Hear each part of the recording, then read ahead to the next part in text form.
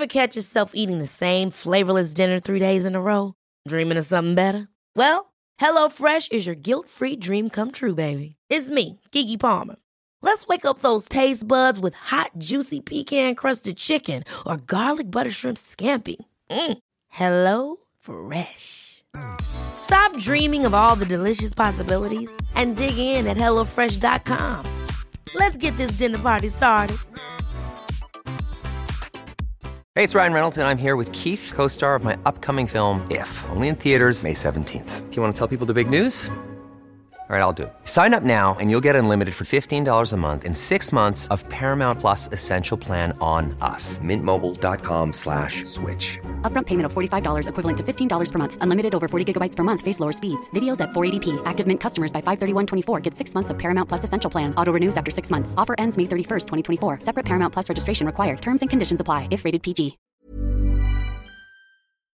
Please note, this podcast is not suitable for children. You're listening to Justice, a podcast series exploring all aspects of the criminal justice system with me, prison philanthropist and founder of One Small Thing, Edwina Grosvenor. Generally, the sort of people who say that prisons are like holiday camps have never been in a prison. They've probably never been to a holiday camp either, to be perfectly honest. I'm really excited today to be talking to Simon Shepherd, who is the director of the Butler Trust. And there's very few people that I have ever met who have been into 102 prisons in England and Wales. But Simon is that guy. He's also exceptionally positive and upbeat because the reason he's been going into those prisons is to talk about what is good in our prison service. There is so much good stuff going on. There are so many good staff, and it is something that isn't celebrated or talked about enough. So today we're going to be celebrating the good in the prison service. My name's Simon Shepherd. I'm director of the Butler Trust, which runs the annual awards for prison and probation staff.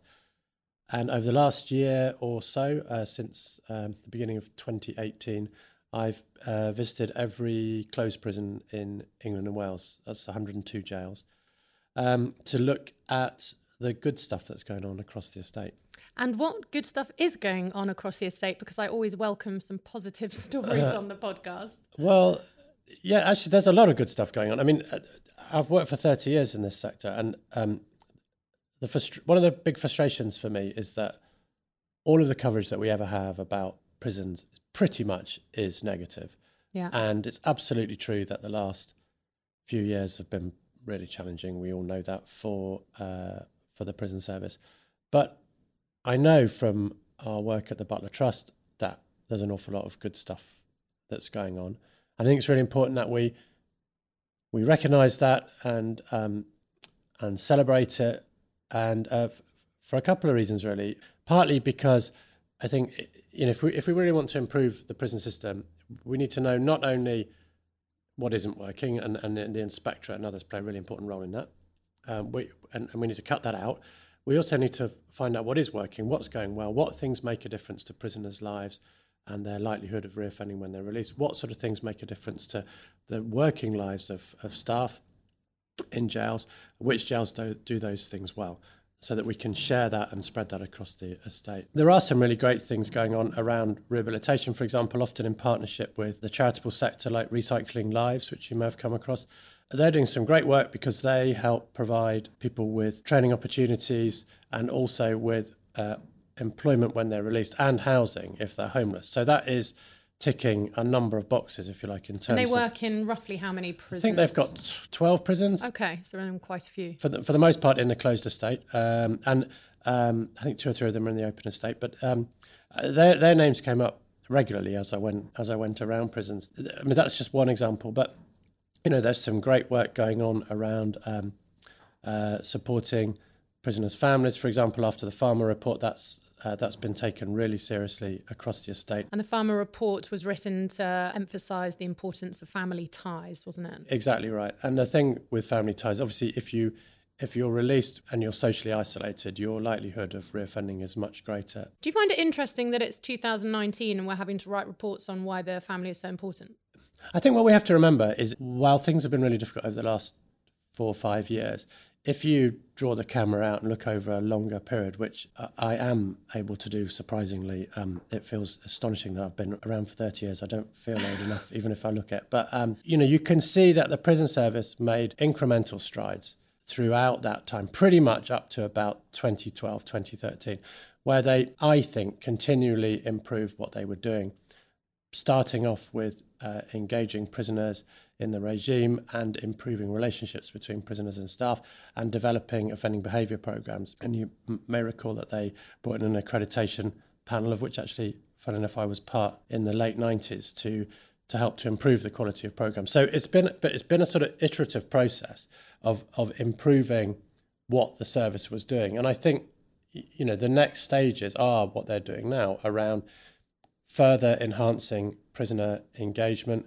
within the regime, improving support for families, for instance, bringing in key work, which is another major change and initiative, which I think is bringing tremendous benefits. And just explain for the listeners the key worker and the significance of the key worker. So there used to be a thing called personal officers. Each prisoner should have had a personal officer. So every officer was given a number of prisoners who they were, in theory, responsible for their welfare, well-being, and also for helping to encourage them to engage with the opportunities available to them. It didn't work terribly well, not least because it wasn't an integral part of the officer's job, and the other reason because essentially an officer would be given cells 1 to 10 on the 3's landing, and then if a prisoner moved from the 3's landing to the 2's landing, they had a new personal officer. If they moved to another wing, certainly they had a new personal officer. Under this key work scheme, every officer will be responsible for around 6 prisoners, and they will have to meet them every week, and that is now detailed as part of their job. So there are hours that are set aside for them to do that. The government approved increased funding for the prison service on the back of introducing key work. There are 2 benefits of key work. One is the work itself, which is incredibly important and which is really well received by prisoners and staff. Everywhere I went, people have said it's a game changer, key work. The other thing is it provides extra boots on the landing, and that's really important when there are incidents, when there are problems, because those staff are actually in the jail, and those are staff who are trained in control and restraint and able to deal with situations. So that's helped to improve safety within the jail. Now, if key work isn't delivered, I would imagine that money would be withdrawn again. So there's a massive incentive within prisons for them to maintain that. And they can see the impact that it's having. The data is already beginning to reflect that the jails, the early adopters of key work, have seen really quite substantial reductions in violence. And how many prisons are the key workers in? By the end of the year, every prison will have key work up and running, or at least starting to be introduced. Most of the prisons I visited had, well, certainly from the last summer, had at least started to introduce key work. But it's being phased in order to do it properly. And all the staff have to be trained. And, it'll take time to bed in. In some cases, people say, well, it's great, but if a man's doing life and they've been in for 25 years and they've been in the same jail for the last 10 years, what is there to talk about on an ongoing basis? And it's a fair comment. I think there are also issues around very short-term prisoners and how much, what opportunities to build a relationship. Well, exactly. But the basic principle of it is really good. Let me go back to the 102 prisons and your sort of general reflections on sort of what you've seen. What are your sort of big overall reflections looking back on that? So in every prison, I talked to a group of prisoners, a group of staff, and a group of managers. In every jail, each of those 3 groups had at least some good things to say. Particularly the things that came out very strongly were around relationships between prisoners and staff, which in the vast majority of prisons, both groups said were good, and in some prisons really excellent. They also said that they had been improving substantially over the last year or 2. Another area which I think may surprise a lot of people was around safety. If we look at the stats, it seems as though prisons are incredibly dangerous places to be, and getting more so. Well, actually the latest data suggests that they're beginning to turn that tide. Most of the prisoners who I spoke to said, even though there were quite high levels of violence in a lot of establishments, you could keep out of trouble if you wanted to keep out of trouble.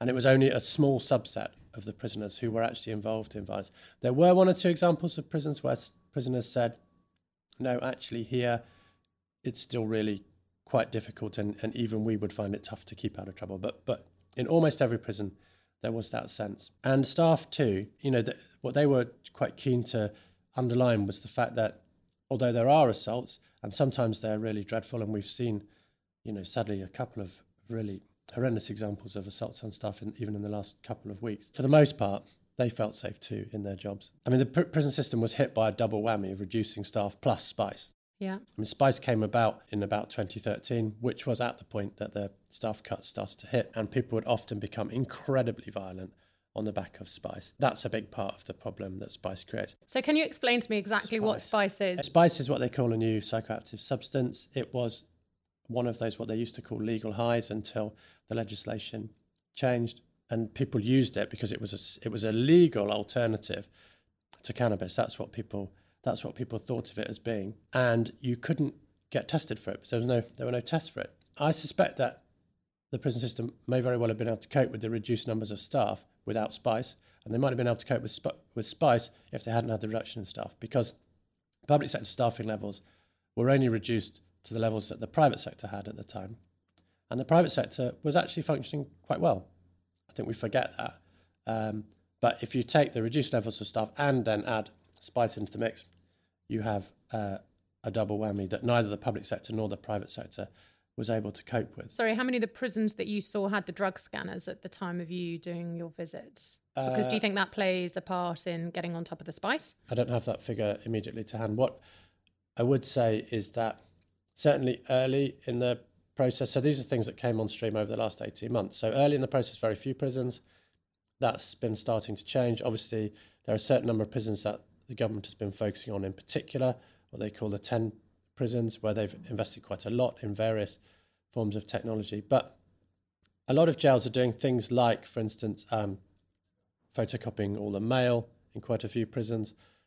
That's had, according to prisoners, a really quite profound effect on access to Spice, because what people were doing was soaking their letters with Spice, and then the prisoners were able to... Yeah, but then wasn't the counter-argument against that, whilst I completely appreciate the security aspect around the drugs, of course, then people said, wouldn't it be nicer to have that handwritten letter by your child, as opposed to... So then when it comes to the pharma review and the family ties... You're right. Obviously, if I were in prison and I couldn't get my birthday card or my Christmas card from my daughter because I could only get a photocopied version of that card, I can completely understand that would be really difficult. What was interesting was a lot of the prisoners said to me, we don't like the fact that we can't get our cards. We don't like the fact that we have to also wait because it introduces a delay into the process.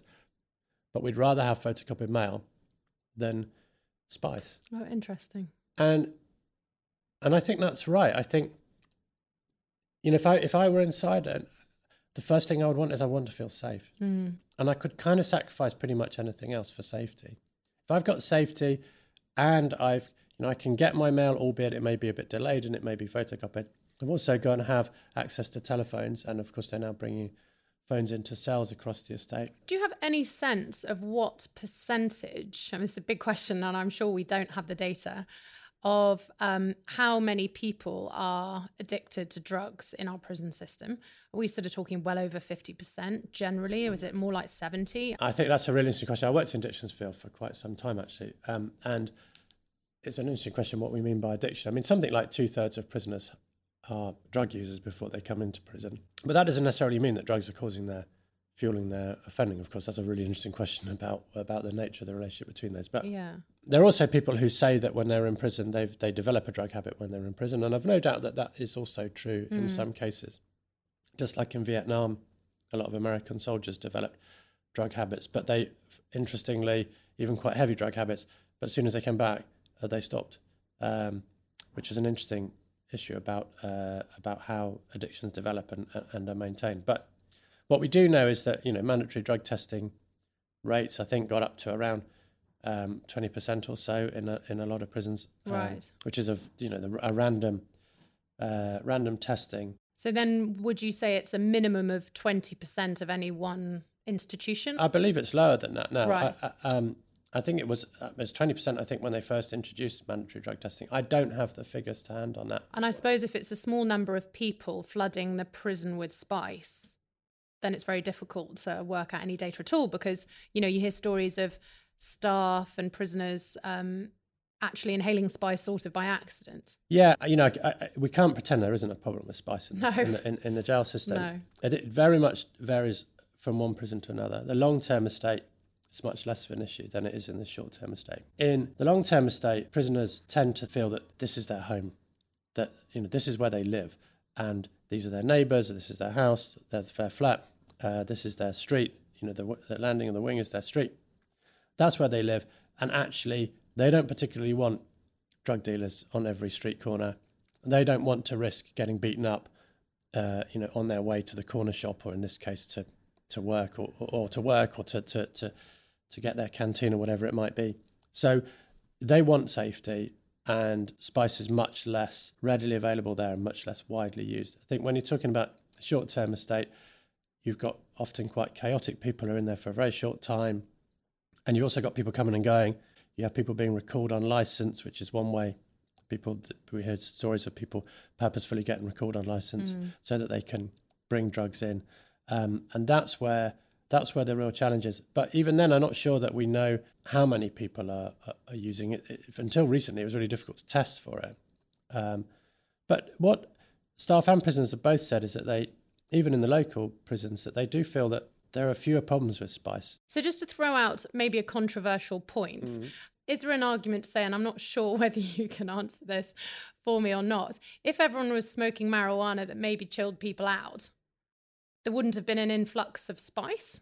Well, I mean, who knows? Yeah, it is true that certainly when I joined the prison system, which was the very late 80s and into the early 90s, we did used to condone cannabis use because it kept everything calm and stable. And when mandatory drug testing was brought in, a lot of people were very unhappy about that, partly because we suspected that it would drive people towards heroin use because cannabis stays in the system for much longer. And indeed, there is evidence, I think, to suggest that that's what's happened. And I think mandatory drug testing played a significant role in the rise of spice because it was undetectable. So therefore, nobody got into any trouble. Whereas for any other drug they did. That's, I think, partly what drove it. Because interestingly, in Scotland, they don't have a spice problem in the Scottish prison system. Why not? I think because they don't have mandatory drug testing. You couldn't have anticipated that happening. And I don't think, to be honest, that it was very healthy that we did used to condone cannabis use. And I suspect that lots of my colleagues who are still in the prison system would say that I'm overstating it. But we definitely did. And we'd know I definitely remember being on certain wings of certain prisons that will remain nameless. I definitely remember. I mean, we used to certainly say you could tell if a jail, if the supply of cannabis had been interdicted one particular week, because the jail would be much more restive over the weekend and into the beginning of the next week. I think it was an accepted part of the prison, but that's not a way to manage things. I mean, to be perfectly honest, you can't manage a population of incarcerated people by getting them all stoned. It's not really the way to do it. You're listening to Justice with Edwina Grosvenor.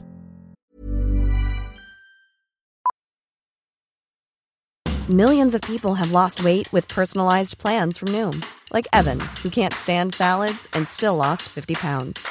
Salads generally for most people are the easy button, right? For me, that wasn't an option. I never really was a salad guy. That's just not who I am. But Noom worked for me. Get your personalized plan today at Noom.com. Real Noom user compensated to provide their story. In 4 weeks, the typical Noom user can expect to lose 1 to 2 pounds per week. Individual results may vary. Hey, I'm Ryan Reynolds. Recently, I asked Mint Mobile's legal team if big wireless companies are allowed to raise prices due to inflation. They said yes. And then when I asked if raising prices technically violates those onerous two-year contracts, they said, "What the f*** are you talking about, you insane Hollywood ass?" So to recap, we're cutting the price of Mint Unlimited from $30 a month to just $15 a month. Give it a try at mintmobile.com/switch. $45 up front for 3 months plus taxes and fees. Promo rate for new customers for limited time. Unlimited more than 40 gigabytes per month. Slows full terms at mintmobile.com. Hold up. What was that? Boring. No flavor. That was as bad as those leftovers you ate all week. Keke Palmer here, and it's time to say hello to something fresh and guilt-free. Hello Fresh. Jazz up dinner with pecan-crusted chicken or garlic butter shrimp scampi. Now that's music to my mouth. Hello Fresh. Let's get this dinner party started. Discover all the delicious possibilities at hellofresh.com.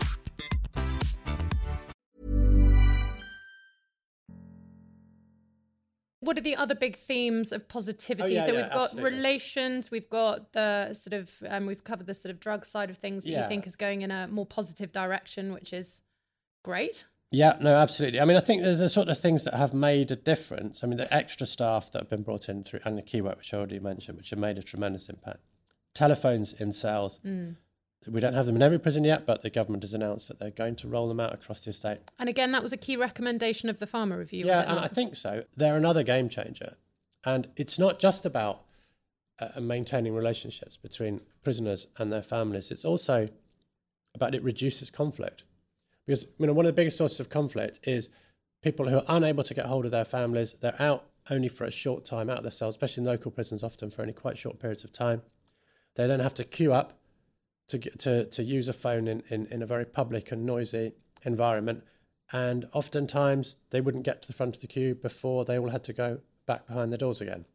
And the potential for conflict, both between prisoners in the queues and also between prisoners and staff, where staff are having to bang them up at the end of association when they haven't been able to make their calls, obviously great. So if you take that away, that has a really profound impact. And the other, similarly around technology, the other thing that I've seen in a number of prisons is what they call the kiosks. The kiosks look a little bit like a cash point machine, sort of cash point machine that you get in a corner shop, the sort of freestanding ones, and with a touch screen. And it allows prisoners to do things like sort out their canteen. So, that's the little bits and pieces that they can buy each week from like their earnings. Toothpaste, soap, shampoo, that kind of stuff. Yeah. Biscuits, if they've got enough money left, they might buy biscuits. I mean, in the old days, you'd always buy your tobacco, of course you can't do that now, but they're vapes if they're using vapes. So they can do that on the computer. They can sort out their menu choices for the week. They can put in applications to go to see the doctor. They can transfer money to buy phone credit for their telephones. In some jails, they can also use it to book their visits. And that sort of thing makes a massive difference.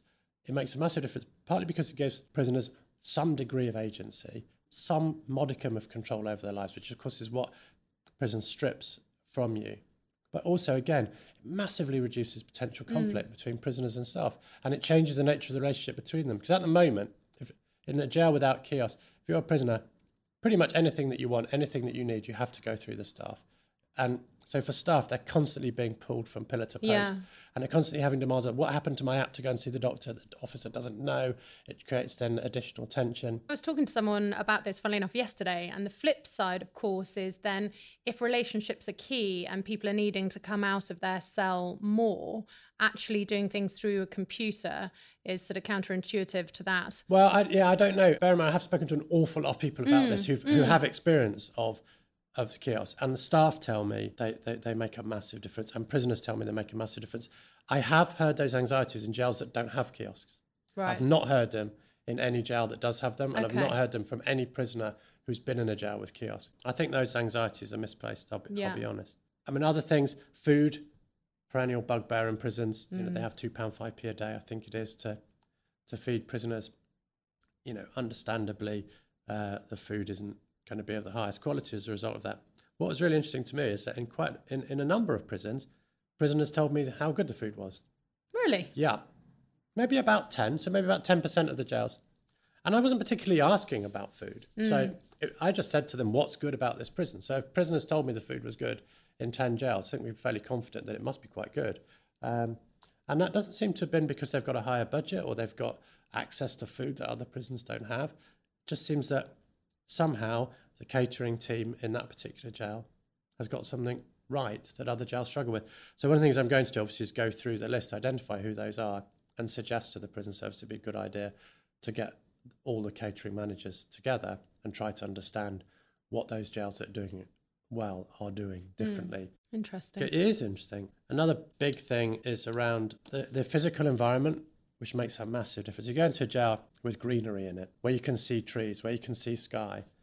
The impact of that is profound. If it's clean, if the cells are clean, if when a prisoner moves into a cell, they've got the bedding, they've got a desk, they've got a table, they've got a chair, they've got a television that works.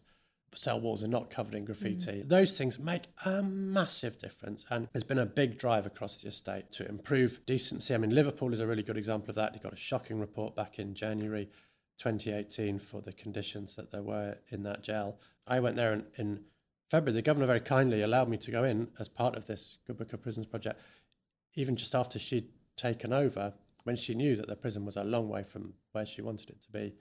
And still there were good things going on in there, particularly around relationships. In Liverpool are very strong on relationships between prisoners and staff. But I went back last week to see how things had changed in the interim. And it's just astonishing. Prisoners and staff working together to transform the jail, and the physical conditions have improved dramatically, and that's had a profound impact on the staff and the prisoners. But there's also stuff around greenery. Even, obviously, some prisons are lucky because they may be low-rise buildings they may have in a very green environment. But even if you're looking at, Brixton, Pentonville, Wandsworth, Leeds, Nottingham, places like that, which really struggle in terms of green space. They don't have any green the old space. Victorian buildings. You can still do things. So you can put planters up. So Liverpool, for instance, is doing that. They're putting planters up. There are lots of jails where they're really trying to find different ways to allow prisoners access to the grounds where they can. I mean, and then you see examples like Drake Hall and Foston Hall, particularly in the female estate. Yeah. I mean, Foston Hall Foston Hall has donkeys. I mean, I can just hear people saying, "Oh, it's like a holiday camp." Yeah, that's exactly what I was thinking. But you know what? Having those grounds and animals, these are rescue animals that the women look after, to just have a massive impact on mental health and well-being. If you're going to put women in prison, you have a responsibility to recognise that jail is difficult for anybody. But I think particularly for women, and we know that from the data, and we know that from your work, and the impact that prison has on women, and anything that softens that impact, I think is incredibly important. But the bit about, I'm going to take that holiday camp thing head on, I think. Generally, the sort of people who say that prisons are like holiday camps have never been in a prison. Absolutely. And they've probably never been to a holiday camp either, to be perfectly honest. And if they have, I shudder to think, what sort of holiday camp? HMP Wandsworth Holiday Camp. Yeah, Book your place now. I have been to every single closed prison in England and Wales, and I have yet to find one I have not found one that I book into for my summer holidays. And who the hell wants to go on holiday where you're going to be locked in a very small hotel room with somebody else you don't know, with a toilet in the corner? You're going to be locked in there for possibly up to 23 hours a day. And if you are allowed to enter the resort, there's no swimming pool, and you can't leave the resort for years and years. I mean, if this is a holiday camp, just because you've got a television in your cell, that's luxury. Yeah. Then I think that Fred Pontin missed a trick or two in not just warehousing people even more and locking them away in his holiday camps. He'd have made an absolute fortune. But do you think this comes back to sort of the crux of the problem? Because I suppose the prison system has to it's a fine balance between, it's all to do with public perception, isn't it? And there's a lot of misunderstanding about the system because they're closed worlds, it's not transparent, all the rest of it. And how you get that messaging out about, if people are coming in and you want them to come out less dangerous, less violent, sort of reformed characters, blah, blah, blah, then there's a certain way you need to treat people. And whether it's unpalatable to people or not doesn't really matter, because surely the service and the government have a duty to make sure that people are coming out in better shape. But I appreciate it that it's a very difficult message. For some reason, the Anglophone world is quite retributive. If you look around the world in terms of countries with the death penalty, for instance, that's often Anglophone countries. America is a good example. Canada had the death penalty until the 1980s.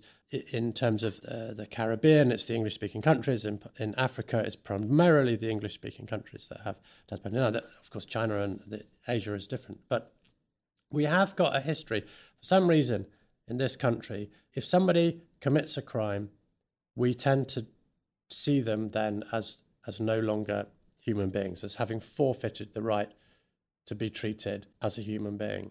And I'm not sure where that comes from. I'm not sure why that seems to be particularly strong in this country. But, I think we have to remember two things. One, we're shooting ourselves in the foot, exactly as you said.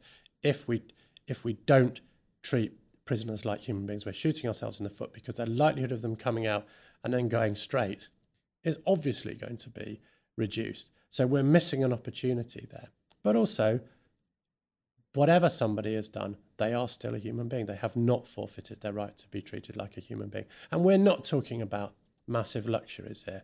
We are not talking about 5-star accommodation, jacuzzis and the like. We are talking about basic decency, like a bed with some clean bedding, like with a toilet in your cell. That is not a luxury. In fact, it's not very pleasant, really.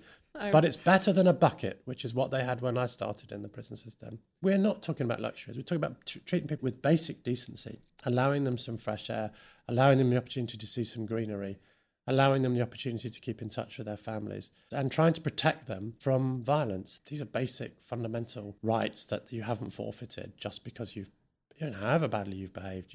And we've got to accept that they're going to come out one day, exactly as you say.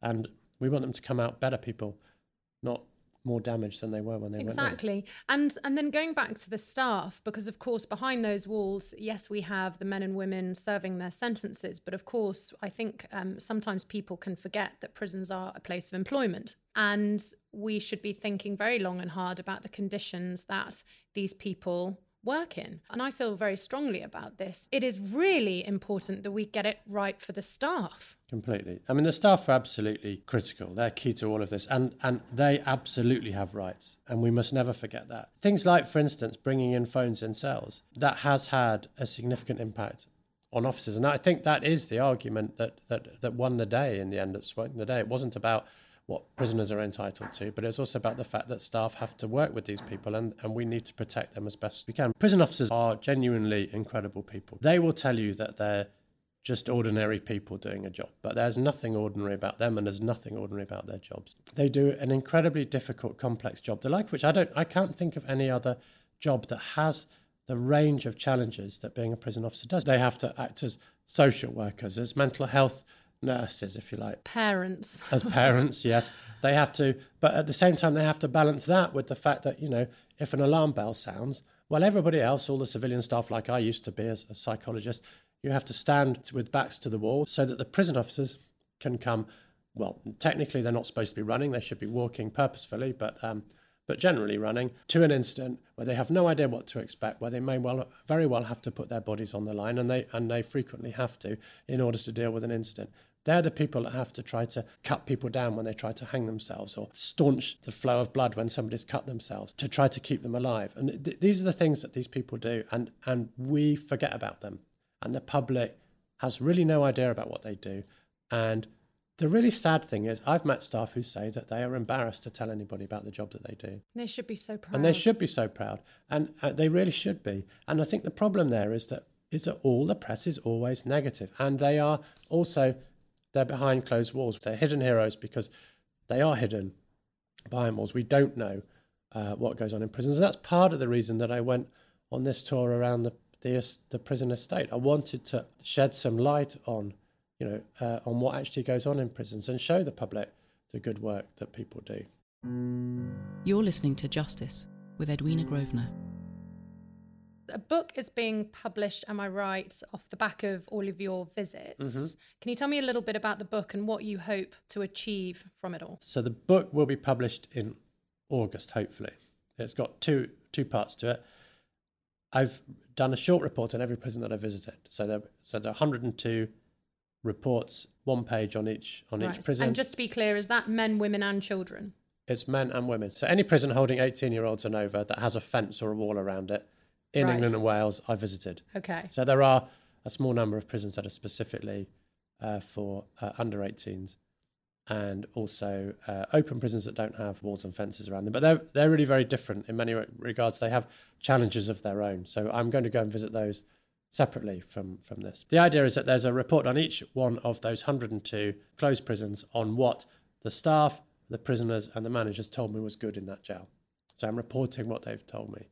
And then there's going to be, what I'm writing at the moment is a kind of overarching narrative on the overall findings from the tour. So what have I discovered as I've been going around? What is the state of prisons at the moment as seen by the people who live and work in them?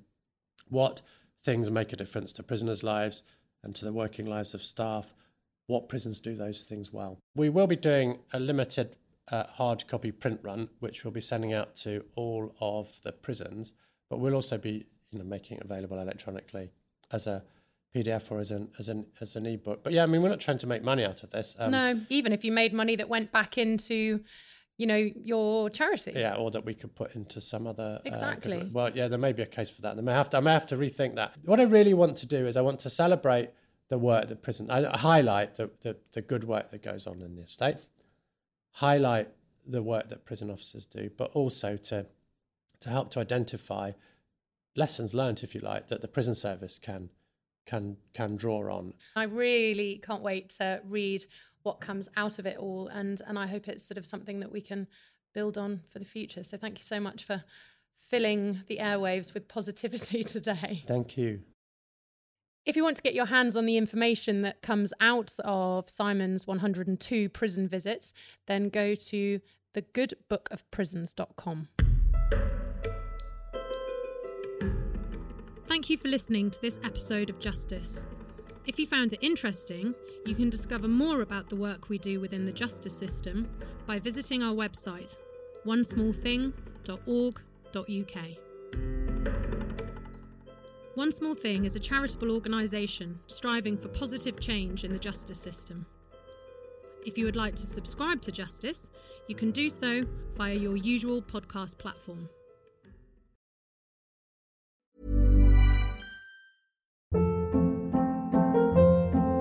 Hold up. What was that? Boring. No flavor. That was as bad as those leftovers you ate all week. Keke Palmer here, and it's time to say hello to something fresh and guilt-free. Hello Fresh. Jazz up dinner with pecan-crusted chicken or garlic butter shrimp scampi. Now that's music to my mouth. Hello Fresh. Let's get this dinner party started. Discover all the delicious possibilities at hellofresh.com.